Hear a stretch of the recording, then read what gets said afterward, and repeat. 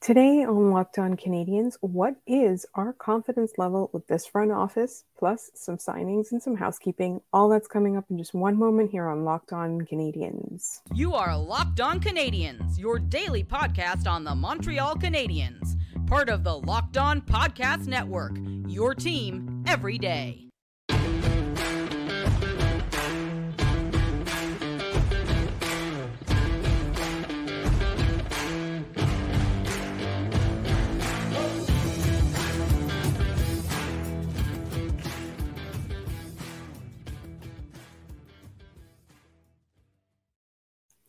Hi there, everyone, and welcome to episode 879. And as always, we thank you for making us your first listen of the day every day. As you know, we're free and available wherever you get your podcasts, as well as on YouTube. So like, subscribe, tell your friends so that they can discover us too. My name is Laura Saba, also known as The Active Stick, and today I'm doing a solo show, not with my co-host Scott Matla, but I'm sure he would have really liked to have been doing this episode because Rafael Harvey-Pinard has re-signed with the Montreal Canadiens. We're going to talk about that. We're going to talk about some Rocket signings, and we also are going to talk a little bit about where our confidence level is at with this front office this far, like a week or so after the draft. So I also want to remind everybody where to find us. You can find us on Twitter at LO_Canadiens. You can find us on YouTube, Locked On Canadiens, pretty much wherever you get your podcasts. And you can also email us at lockedoncanadiens@gmail.com. We've got a lot of thoughts from all of you guys that we are going to be talking about in the coming days. But we also have some prospect people that we want to talk to about the draft that was and the moves the Canadiens have made. And, you know, after development camp, maybe see if there was anything that jumped out at any of the scouts and people who professionally watch prospects for a living. In the meantime, I did want to bring up a bunch of signings. Most notably, of course, was Rafael Harvey-Pinard, 2-year, 1.1 per. I think that is an extremely economical contract for the Canadiens, while being an extremely deserved contract for him. He's obviously only played 38 NHL games. He's got 15 goals and 6 assists, I believe, 21 points in that time. But the way that he's played has shown a lot of versatility, a lot of intensity, a lot of scrappiness. He seems very much like the kind of player that Martin St. Louis adores, really out to prove himself. And, you know, we saw with all the injuries, like he was bounced up and down the lineup and he excelled at every moment, right? Obviously, in your ideal world, Rafael Harvey-Pinard is a mid to bottom 6 player. But you know, when he was playing alongside on the top line, he was making the most of that opportunity. He didn't seem out of place. He's scoring at a fantastic rate for the number of games that he's played. And while we don't know if that's sustainable or not, this contract is perfect for the Canadiens to kind of see what they have and for him to really show what he can do. He's still 24 years old, so there's still a bit of time. Like, obviously, he's waited and worked really hard to get into the NHL to make his way into the lineup. And if you've been a longtime listener of the show, you will remember that every time we did any kind of Rocket update, anytime we talked about the Rocket, he would always get shouted out as one of the most valuable players at the AHL level. Like, he has earned this opportunity and more, and the Canadiens have rewarded him, but at the same time, it's $1.1 million. It's not going to kill you. It's not going to break, your cap math or anything like that, especially as we know the cap is going up next year. So it's a 2-year deal. So you can kind of, usually it's younger players with higher upside that get those bridge type deals, but I'm still going to call this a bridge deal because there's a couple of things with Rafael Harvey-Pinard. He's obviously a little bit more physical than some of the skill forwards. And as we saw with Brendan Gallagher, and he does get compared to Brendan Gallagher a lot. I do think he is his own player. For starters, he does seem like a better decision maker in general, while Brendan Gallagher is like fight for every inch of the ice. But they both are extremely intense. Either way, a player that plays like that, generally above their size, generally a bit more physical, generally very scrappy, tend to not have that much shelf life or longevity. So he can prove that he's durable. He can prove whether or not he's worth a second contract. And the Canadiens, it's low risk for both. Like, he's earned an NHL deal, he's earned a contract, he's earned an opportunity. What he does with that opportunity is up to him. And everything that we've seen from Rafael Harvey-Pinard so far, obviously, you can have full confidence in this player. Like, I'm really happy for him, and it's really exciting for us as fans too, because he's so fun to watch. He's just an incredible player, and we love to see it, essentially. So that was the biggest news. But then the Rocket had a couple of signings as well that I wanted to talk about. Obviously, they're bringing back Toby Paquette-Bisson, which is very, very welcomed by Rocket fans and anybody who has been observing them and who's been playing, who's been watching, since 2020. So he's back, obviously. I believe he went to the Reign for a while, and now he's back. And everybody's really happy to see it. The reaction to this signing has been fantastic. They also signed a goaltender I don't know all that much about, but as we've promised you, we are going to have a goaltending expert, and we can ask about Strauss-Mann, who was with the Barracuda. We can also ask our good friend JD Young of Locked On Sharks. And there's also Yakov Novak, but the biggest name, well, quote unquote biggest name for the Laval Rocket is they signed Jared Davidson. Now, a number of you have asked us over the course of last season, can you tell us about Jared Davidson?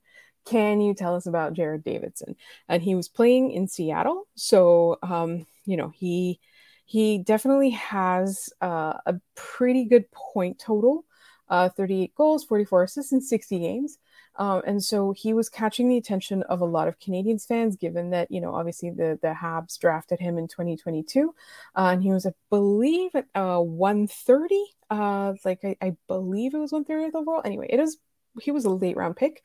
And we got asked about him a lot. So now he is likely to, he's going to be in Laval. It's a 1-year, one-way AHL contract.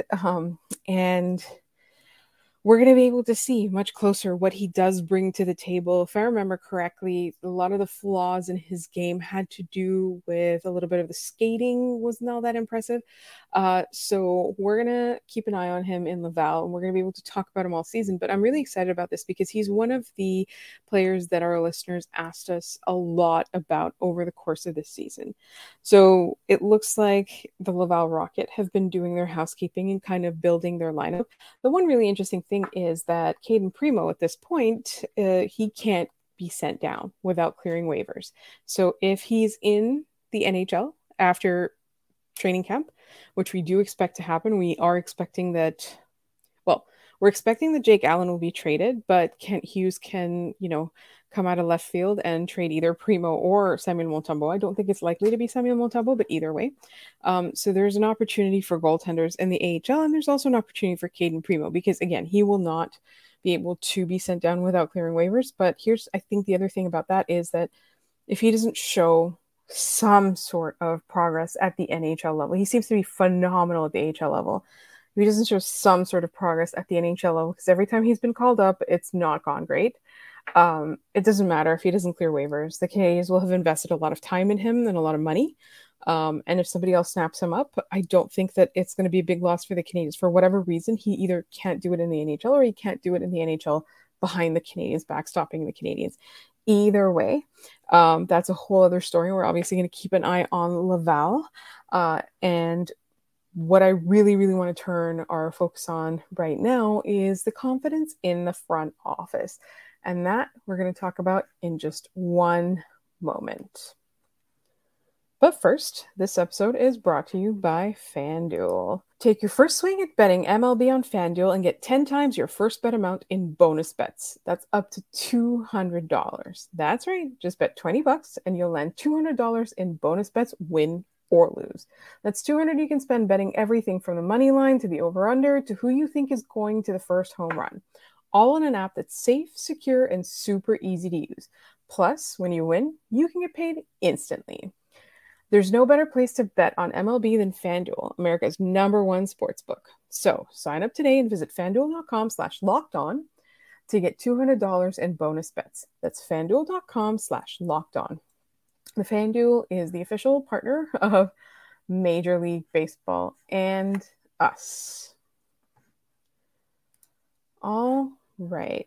So, one of the things that we talked about after the draft last week, and people were obviously had a lot of opinions about the way the draft went, not only with the way that the Canadiens went with their 5th overall pick, but also in later rounds, they traded away pick number 31, 37. And then after that, they seemed to load up on goalies, and then the whole thing with the Jack-Eye pick up when he would have been available in the later round, all of that. People had a lot of questions about those decisions, and so we wanted to know how confident all of you felt and what it would take to regain our confidence in the front office. And in that moment, when Scott asked me on the last podcast, it was right after round 1, and I said, I wanted to see some creativity and some shooting for the moon on day 2 of the draft, and I didn't see that. I thought Jacob Fowler was a fantastic decision, and then beyond that, I didn't love it. So obviously, what I had said at the time was I wanted to see some creativity. I still think that that's what I want to see, and I feel a little bit better the Canadiens having traded Edmundson away. Obviously, your mileage may vary when it comes to like cap retention and things like that. I think having traded away a player that we all expected to be traded for draft picks, it's a 3rd rounder and a 7th rounder in 2024. I think that kind of shows a couple of things. Is one, the Canadiens are willing to retain salary in order to gain assets. That was pretty smart. The other thing too is that, Joel Edmondson's health is a huge question mark. We don't know how consistent he's going to be. So again, I'm not sure why Washington was the team that really wanted him. It did feel like, he seems very much like a player that had been linked to Edmonton, Calgary at points. It did seem like it would have made a lot more sense for him to go out west. But either way, take the draft picks and run. I think it also shows that Kent Hughes is showing that he does value draft picks. The way that we felt after the draft was that he didn't seem to really allocate the draft picks to what a rebuild needs, which is the best player available, and then you let them fight it out and earn their chances, right?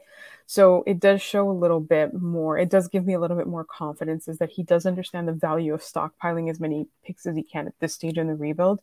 It does show that he's willing to retain salary to get rid of some players in order to create opportunities for other players to earn their spot on the NHL lineup, to see maybe he wants some players to play with Caden Gooley. Maybe he wants Owen Beck to try and crack the lineup. I don't know, but it looks like they're willing to ship out some players in order to start giving their younger players a big opportunity. So that was one thing that really, it doesn't restore my confidence entirely, but it does make me feel a lot better. Another thing that I think really does help a lot is that they seem to still be extremely focused on development. I did have a little bit of question marks about going back and signing Lias Anderson, somebody that Gorton had picked. It feels like one of those things where Kent Hughes and Jeff Gorton are just going for guys they know with the Newhook trade and everything like that. That's one way to look at it. But for me, I think it's a little bit more like they're very much willing to buy low. And so, that's another thing that kind of gave me a little bit, obviously, minimum contract, buying low on a player that really needs to figure it out, right? It's not like this isn't a guaranteed fit or whatever. So that definitely does help restore my confidence. But we also asked all of you, how will the Montreal Canadiens regain your confidence? And this was what we tweeted. We said, we asked this on the podcast, but we want to get feelings now that the draft is over. What does the team need to do now in the summer to get you back on board with their plan? One, saying nothing to do other than trade 4 mid-muckers and a future first for a top scorer 90-point guy, which won't happen. We're stuck playing Bergie hockey for another 5 years with no Carey Price to bail out the lack of a star forward. Now, I will point out that this was a few days ago. So it does seem like very much, kind of in the moment. But I don't think that the Canadiens are going for Bergevin hockey. That draft was a very Bergevin draft. Like, let's admit that. But I do feel that there's a little bit of progress. I'm contextualizing this with the last draft. So 2022 gave me a lot of confidence that this isn't Bergevin hockey anymore. They're losing Carey Price, so they do have to think fast. But 2023, like, the draft itself wasn't all that great, but it does feel like they're willing to make some moves anyway, and they're willing to see what they've got. In fact, Ken Hughes' words have been like, we want to see what we've got.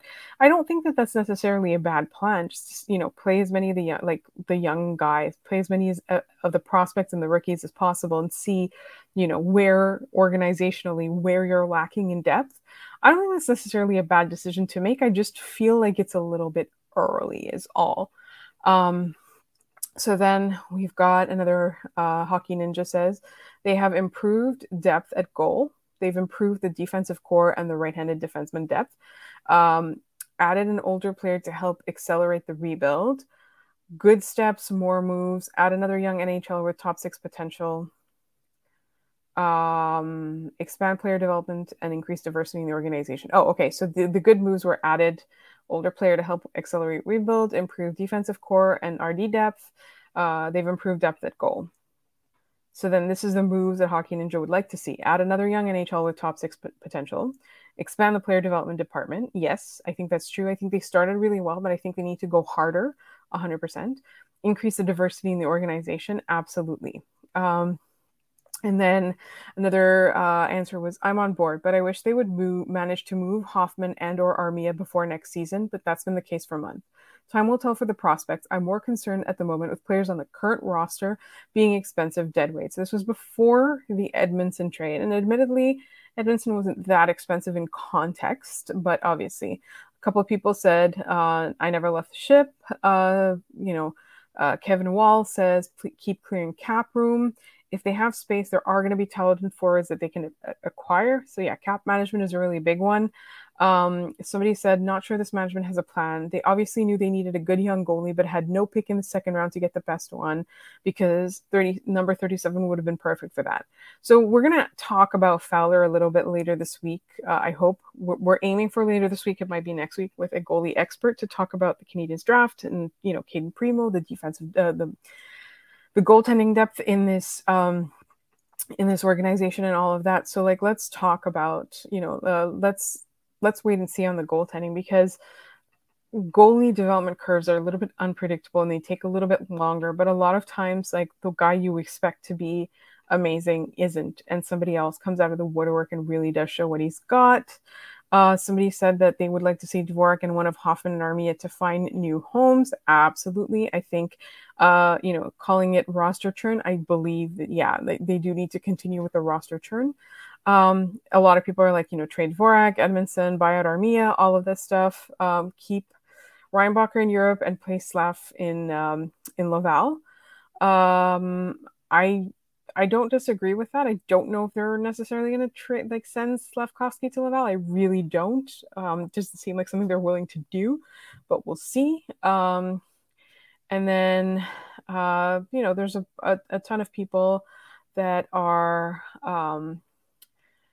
on board with the Reinbacher choice. And then a lot of people just want to see these veterans that are costing a lot towards the cap and not really bringing anything to the team moved. So, that was just kind of my roundup of what people said in response to that question. I think it's still something that we are going to continue to talk about over time. And I think the summer is going to be a very telling one. And I think it's going to be really interesting to see where we're at the day that training camp begins in September, how we feel. But before we end the show, I do really want to turn around and talk a little bit about the development camp and what's going on there, or the tidbits, I should say, from today, which is the day that I'm recording this, which is Monday. And that's all coming up in just one moment here on Locked On Canadiens. All right. At the time that I'm recording this, it is Monday night, and so it was day 3 of Habs development camp. It is Tuesday is the day of the scrimmage, I believe. So the focus on day 3 was a little bit more on some of the players that we haven't talked all that much about. You know, Reinbacher, Lane Hudson, they were really the talk of, day 2. They were really what everybody was focusing on. Those moves that they pulled, the chemistry that they're finding, what they had to say about each other. I think Jayden Struble is really somebody that we should pay a bit of attention to, because he obviously was with Laval for a few games, got to know the Canadian staff and all of that. But I think this year is really a year where he's going to be able to show if he has NHL potential or not. Obviously, the Canadiens are pretty high on him. Actually, Scott and I love Jayden Struble, and we secretly kind of are really rooting for him. So, I'm interested to see how it goes this year for him. Another person that I think this year is kind of not make or break necessarily, like make the team or not, but has to show whether or not he has he has NHL potential, is Joshua Roy. Obviously somebody who came out of not really nowhere, but he's definitely somebody who made a splash in the QMJHL for the last couple of years. Obviously with the World Juniors, all of that, we're seeing what he can do, but really the question is, can he translate that game to the NHL level? So he's definitely somebody that I think this year is a big year. It's a make or break year for him. And somebody else that I'm very much focused on after this development camp is Philip Machar, because he toiled in the OHL on a not great team. Obviously, probably wasn't in his plan. The Canadiens wanted him in North America. And I think that, I don't know if it was an official promise or not, but the expectation is that he'll play with the Rocket this season. And I'm really excited to see that. I think for me, he's one of the players that I still don't know what his potential is after a year in the Canadian system. And it's simply because he was on a bad team. And I think putting him in the AHL will enable us to kind of see really where he's at, the challenge, but also with line mates that are a lot more advanced. I'm going to say a lot more advanced. I think that's going to really give us an opportunity to see where he's at, what his true potential is, because let's face it, and I will 100% admit to this, like before the Canadiens picked him at 26 last year, I didn't know who he was. I didn't know what his deal was. So he's somebody who you heard his name alongside Slavkovsky's, but you didn't hear his name independently. So I'm very excited to see him play this year. I hope that it does prove true that the Canadiens did promise him that he would be in Laval. The expectation is in Laval. They don't send him, like, I honestly thought he was going to be in Laval last year. The way that they were talking, they wanted him in North America. I really thought that he was going to be in Laval. So this time, I think it's really, really going to give him a chance to prove what he's got. And I, for one, am like incredibly excited to see how that goes. In the meantime, I've rambled on for long enough. My co-host will be back tomorrow. We will be co-hosting together once again. And we've got a lot of mailbag questions we still haven't gone to. We've got a lot of draft reaction we still haven't gone to. And the Canadiens are doing some housekeeping. So I'm sure there's going to be news over the coming days. Hopefully a lot more of those trades. A lot of people want an Armia buyout. I still am not convinced it makes 100% sense to buy out Armia, but we will see. And that's all coming up later this week. Don't forget, we still have to do a draft debrief with prospect experts. And we also have goalie experts that we're going to talk to, and tons of fun guests. We are a year-round podcast. So even though in a couple of weeks we're going to go down to 3 episodes a week, we're still going to be year-round. We're still your team every day here on Locked On Canadiens, and you can find us on Twitter at LO_Canadiens. You can email us at lockedoncanadiens@gmail.com. You can also leave us mailbag questions in the YouTube comments. Just write mailbag at the beginning of your question so we'll know you want us to ask it. You can find me on Twitter at The Active Stick. You'll find my co-host Scott Matla at Scott Matla on Twitter. Thank you so much for listening, and we will both be back tomorrow.